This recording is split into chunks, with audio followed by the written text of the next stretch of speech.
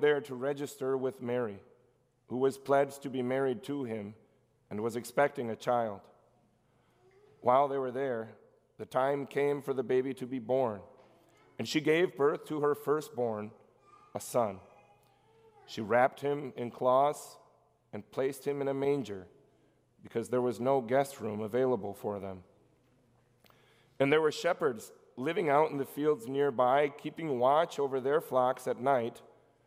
An angel of the Lord appeared to them, and the glory of the Lord shone around them, and they were terrified.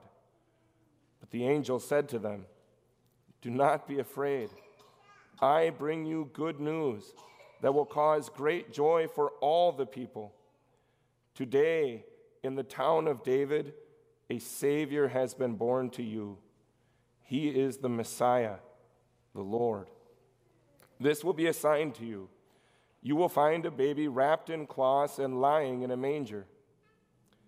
Suddenly, a great company of the heavenly host appeared with the angel, praising God and saying, "Glory to God in the highest heaven, and on earth peace to those on whom his favor rests." When the angels had left them and gone into heaven, the shepherds said to one another, "Let's go to Bethlehem and see this thing that has happened, which the Lord has told us about." So they hurried off and found Mary and Joseph and the baby who was lying in the manger. When they had seen him, they spread the word concerning what had been told them about this child. And all who heard it were amazed at what the shepherds said to them. But Mary treasured up all these things and pondered them in her heart. The shepherds returned, glorifying and praising God for all the things they had heard and seen, which were just as they had been told. This is the gospel of the Lord. Thanks be to God. You may be seated.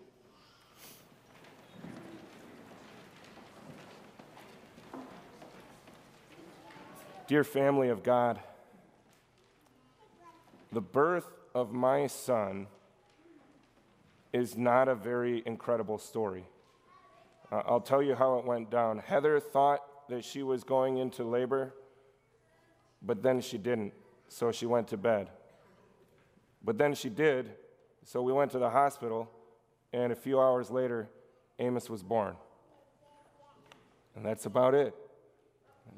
Don't get me wrong, dear. I will remember that day for the rest of my life. But it isn't a very incredible story. Not much out of the ordinary happened. But let me tell you, friends, the story about when your brother was born. Because it is an extraordinary story. It is one that I know you are familiar with. I can say that for certain because we just heard it. The recounting that Luke gives us in his gospel lesson. You've heard the story, you know it well, how the couple went from Nazareth to Bethlehem. And because of the census, because of the crowds, there was no place, no suitable place for them to stay, so they found shelter in an animal's pen. And that's where they were when the woman, Mary, went into labor. And so she did the best that she could for her newborn son. She wrapped him up in cloths, and then she laid him down in probably the least sanitary thing, an animal's feeding trough. And that's where they were when the shepherds found them.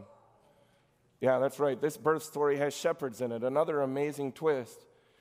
We hear that these shepherds were out in a nearby field in what began for them as just another ordinary night that all of a sudden was unexpectedly and stupendously interrupted by the appearance of one of God's holy angels.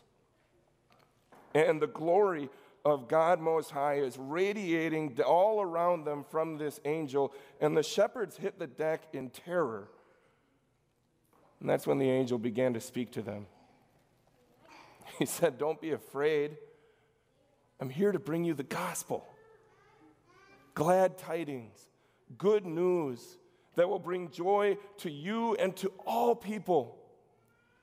Today in the town of David, a Savior has been born to you. He is the Messiah, the Lord." And then he told them that the way they would know they had found the right baby when they went into Bethlehem, he would be the one wrapped up in cloths, lying in that feed box. And then there were more, a multitude more. Angels, as far as the eye could see, joining with the first one, crying out praises to God, glory to God in the highest heaven, and on earth, peace. Peace to men on whom his favor rests. And then they left. And after what I imagine must have been a period of stunned silence and disbelief at what had just happened, the shepherds turned to each other and they said, "Yeah, we should probably go check that out." And so they ran to Bethlehem and they found them. The baby, just like the angel had said, wrapped up, lying there in the manger. The mother and father standing by. Now that is an incredible birth story. So incredible, the shepherds recognized that they just had to tell it. And starting right there with the mother and father, they told everyone they saw what the angels had told them about that child. And as they went home, they continued to spread the news about everything they had seen and heard. It is an incredible story. And it's one you know. But how is it that I get to call it the story of the day that your brother was born? Well, we get there with two things. First, we have to understand that this story, the historical account of the birth of Jesus in Bethlehem, is part of a much larger, much grander story. And second, we need to pay very close attention to the words that angel, the first angel, spoke to the shepherds. Today, in the town of David, a Savior has been born to you. He is the Messiah, the Lord. This baby lying in the manger is the greatest gift that God has ever given. And if that's the case, then this sentence which the angel speaks is like the tag on that gift, the tag that identifies the gift and lets us know exactly who he is. With one sentence, the angel gives us 3 distinct titles for this infant child in the manger: the Savior, the Messiah, the Lord. And each one of those names, each one of those titles has something wonderful and incredible to teach us about this baby. First, the angel said he is the Savior. Well, in order to understand what it means that he is our Savior, we have to go back, like we did with our lessons, to the first chapter of the story. The very beginning when God created the world, and we meet another couple there. They were just getting to know each other, just getting to know this world that God had created, this paradise which He had designed for them to enjoy in a loving life with Him for all the ages. And then they sinned. And because of that sin, along with it came the consequence, the punishment of death. And God jumped right in with the words that we heard, those first glad tidings, the first gospel promise that He was going to send an offspring who would crush the devil, who would restore their relationship with God. But we don't really have to go back to the beginning of the story to find sin and death.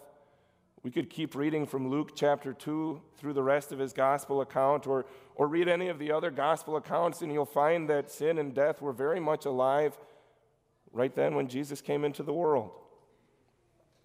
We can flip through to one of the last chapters, the one where we find ourselves. And here we are, men and women, boys and girls who were created by God for that same purpose, to live in a loving relationship with Him. He loves us, we love Him, together forever in bliss and happiness. But just like the couple in the garden and that couple in Bethlehem and those shepherds in the field and all of the other characters from the story that fit in between, you and I have countless times, again and again, loved ourselves rather than loving our God. And so we broke the plan. We've taken paradise out of the picture. We sinned, and our sin has resulted in, well, look at the world around us. That's what it's resulted in. It's not at all what God had planned. It isn't His perfect picture of perfection.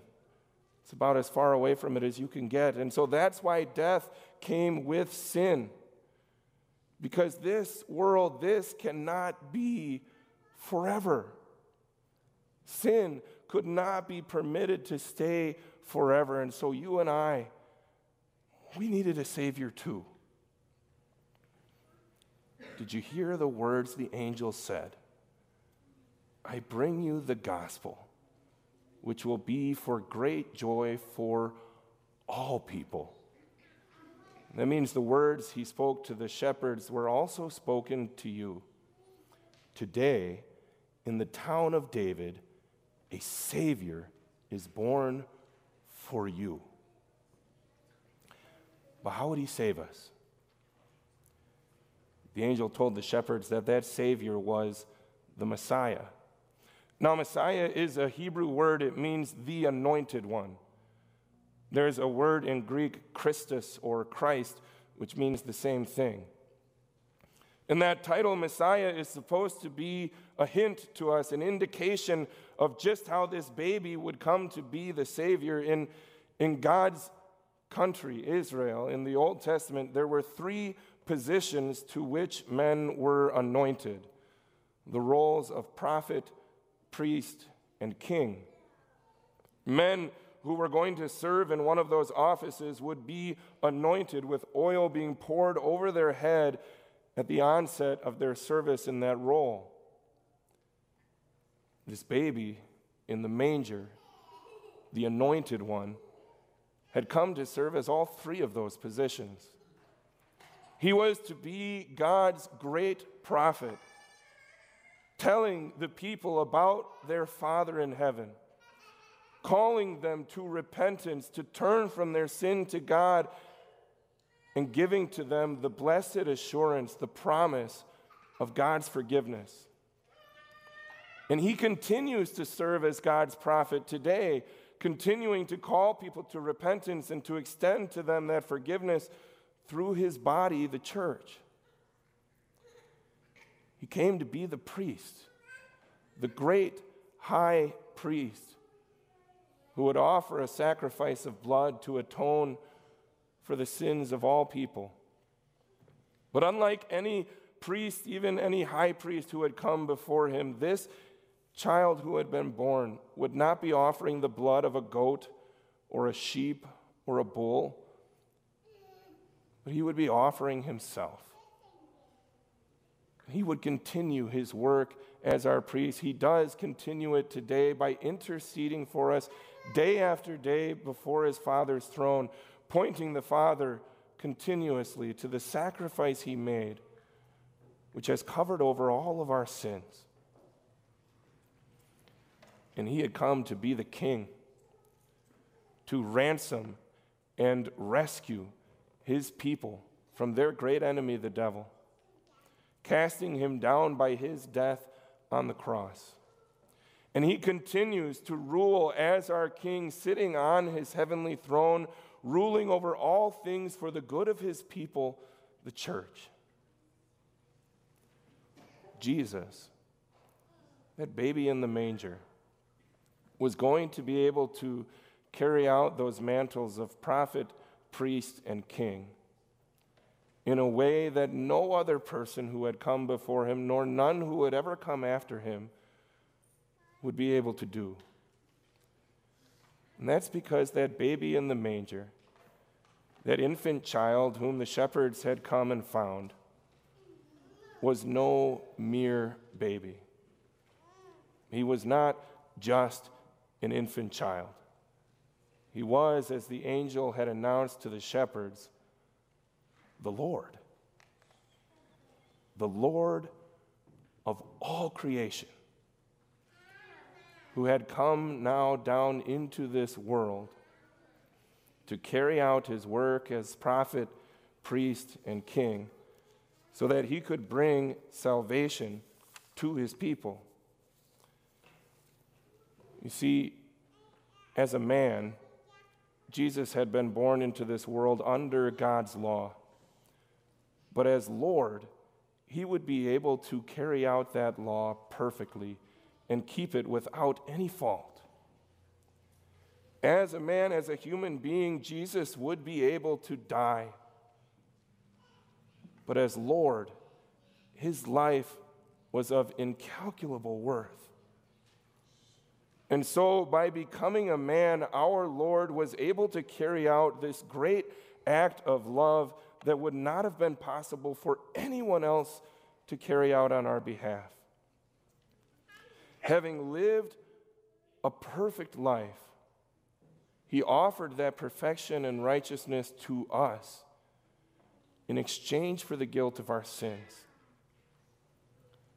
offering up his life on the cross. Jesus was able to make payment for the debt of our sins, but also for the debt of the sins of everyone in the world, everyone who had lived, who was living, who had yet to be born. So great was the value of the life of our Lord. And then as Lord, he defeated death. He rose from his tomb, and he came to his people, his brothers, his disciples, and announced to them, "Peace be with you. I have forgiven all of your sins." It's an incredible story. But why? Why did he do it? Why go through such humiliation? Why expend so much love for a people who is caught up in loving themselves? For the answer to that question, we have to go back again to the very beginning of the story and remember why it was he created the world in the first place. It was because he wanted a place where he could love us, his people, and where we could love him as our God, and we could dwell together in that love forever. So when we turned aside, when we jumped ship from his plan, he threw out a life preserver, a life saver, a Savior. He sent the Savior, the Messiah, the Lord, to redeem us, to restore us, to reclaim us, to bring us back into his wonderful plan so that we could live with him forever. Jesus was born to be that gift of God to you. But his birth isn't the entire story, right? We can't celebrate Christmas without looking forward to his life and death and resurrection. Christmas is simply a means to an end. And Easter isn't the end either. The resurrection isn't the end. Christmas and Easter are both means. And the end, dear Christian, the end is you. The end is you being given a place in the family of God. The end is you being adopted to be God's daughter, to be his son. By the merits of the gracious acts of that child who was born that night, who grew up to save us from our sins. You have a home in heaven. Because by making you his own, by making you his brothers and sisters, Jesus is able now to share with you his inheritance. And the inheritance is that plan, that everlasting, loving life with God in heaven above. So have a Merry Christmas, and may God bless you as we celebrate the story of the day our brother was born. Amen.